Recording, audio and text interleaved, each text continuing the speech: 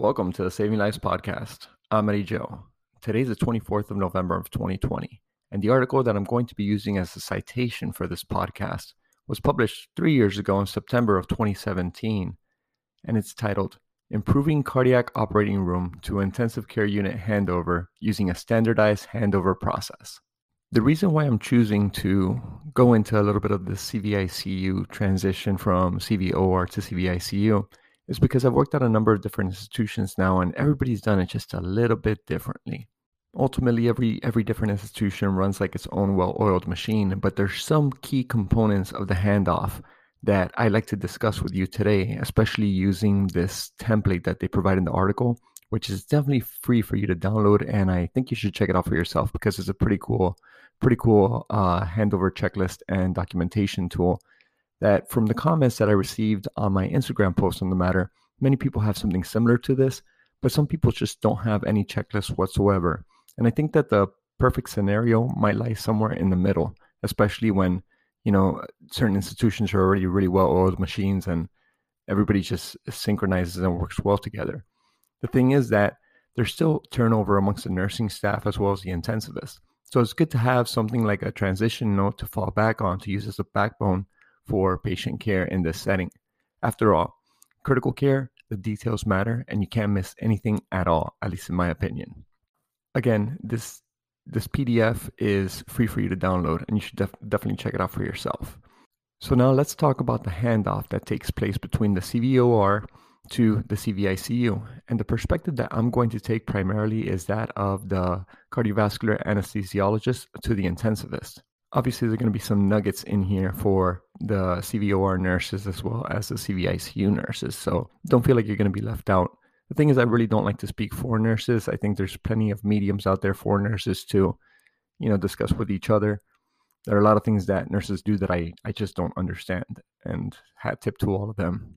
There's no better way to build rapport and confidence amongst a team than direct communication between healthcare professionals. Good face-to-face conversation and discussion. Like that, you get to know each other, you get to read the body language of your colleague and interact with them after the patient arrives in the CVICU from the OR. I think that's really key. Some hearts are routine and the dynamics are a little bit nonchalant. It's like, oh yeah, easy airway, easy heart, easy bypass, no big deal. But then there's some hearts that are quite sicker, and there's lots of information that one needs to know. A proper handoff can assist with making sure that all the issues that have happened are, and honestly, key factors of the patient themselves are addressed, and one could more accurately predict what could potentially happen in recovery.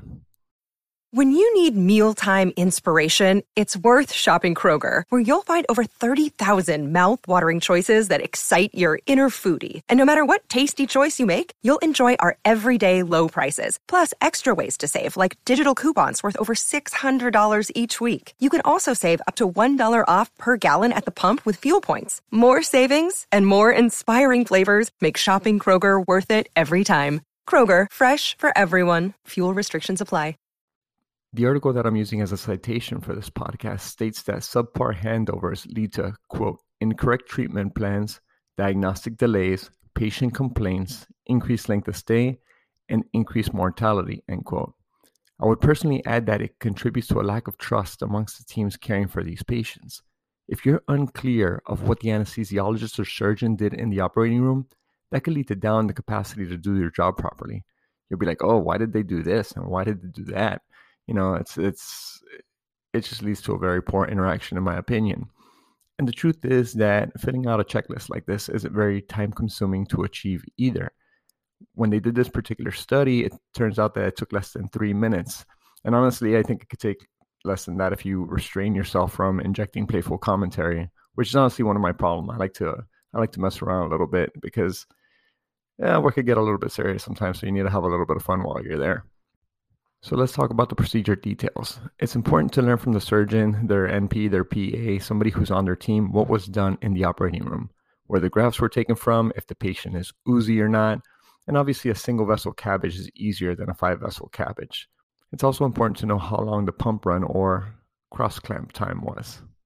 Knowing the comorbidities of your patients are extremely important to know when they arrive to the CVICU. An example of this is Obviously, did the patient have a stroke ever? And if so, what are the precise sequelae of this? Because you don't want to go ahead and call a code stroke on a patient for a manifestation that's been there for several years. At the same time, you don't also want to miss a CVA and then miss the window of opportunity to go ahead and retrieve the culprit.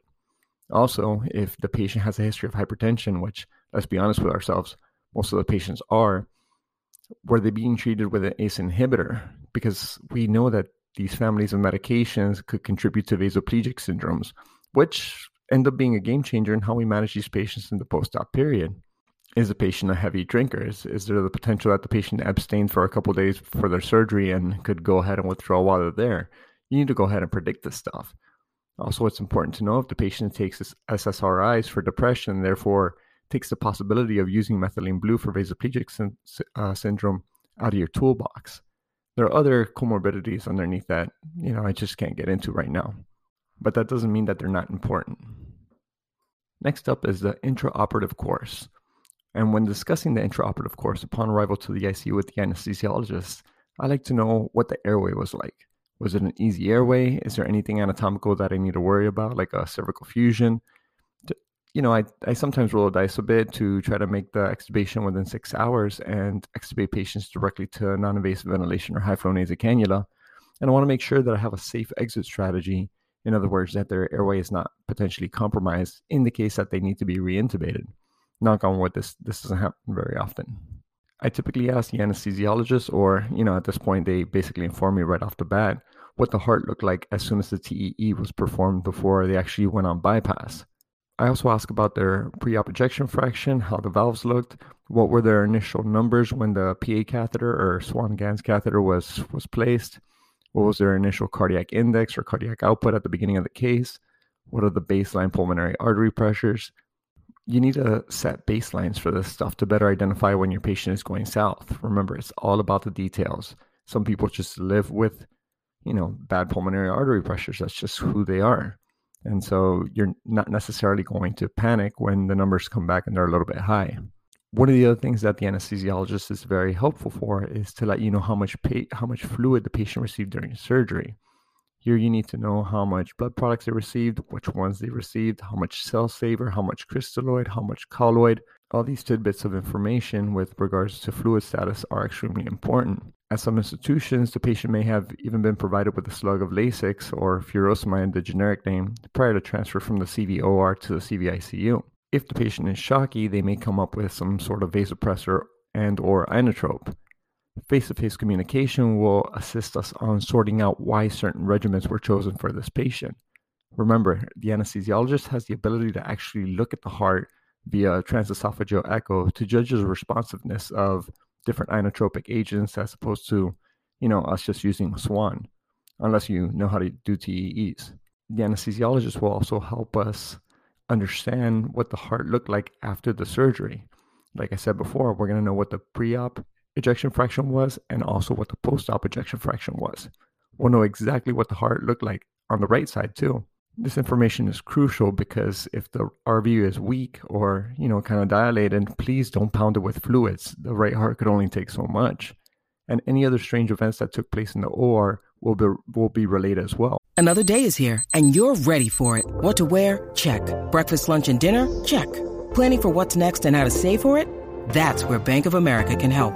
For your financial to-dos, Bank of America has experts ready to help get you closer to your goals. Get started at one of our local financial centers or 24/7 in our mobile banking app. Find a location near you at bankofamerica.com/talktous. What would you like the power to do? Mobile banking requires downloading the app and is only available for select devices. Message and data rates may apply. Bank of America NA, member FDIC. Let's not forget about the temporary pacemaker that many of these patients come out of the CVOR with. What settings are the patient on and why? What's their underlying rhythm? Honestly, consider making a pacing video for YouTube or even a podcast. But honestly, there's so many good videos out there. If you just look it up on YouTube, that it will kind of be redundant for me to do it. And I honestly won't do as good a job as these people would. I'm just going to defer to those videos. So Google it if you're interested in pacemaker videos.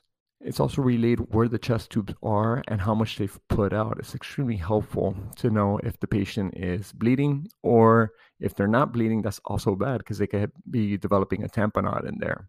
The ventilator settings that the patient comes up with from the OR are usually something that I just glance at, but I don't need relayed to me because I can actually see it.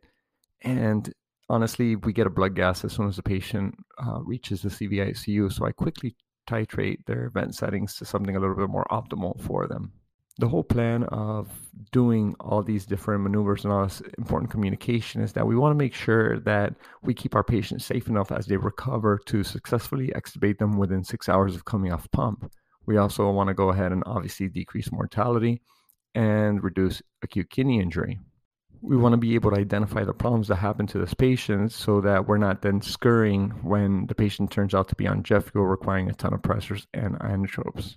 One of the other articles that I read to help me create this podcast was one by Kaufman, which is also linked in the show notes, where they found that using a checklist like this led to fewer unplanned extubations and a shorter mean ventilator time per patient in hours. This ultimately leads to a, quote, more reliable transfer of critical content and improved patient care planning, end quote. So I plan on getting into a few more things with regards to CVICU.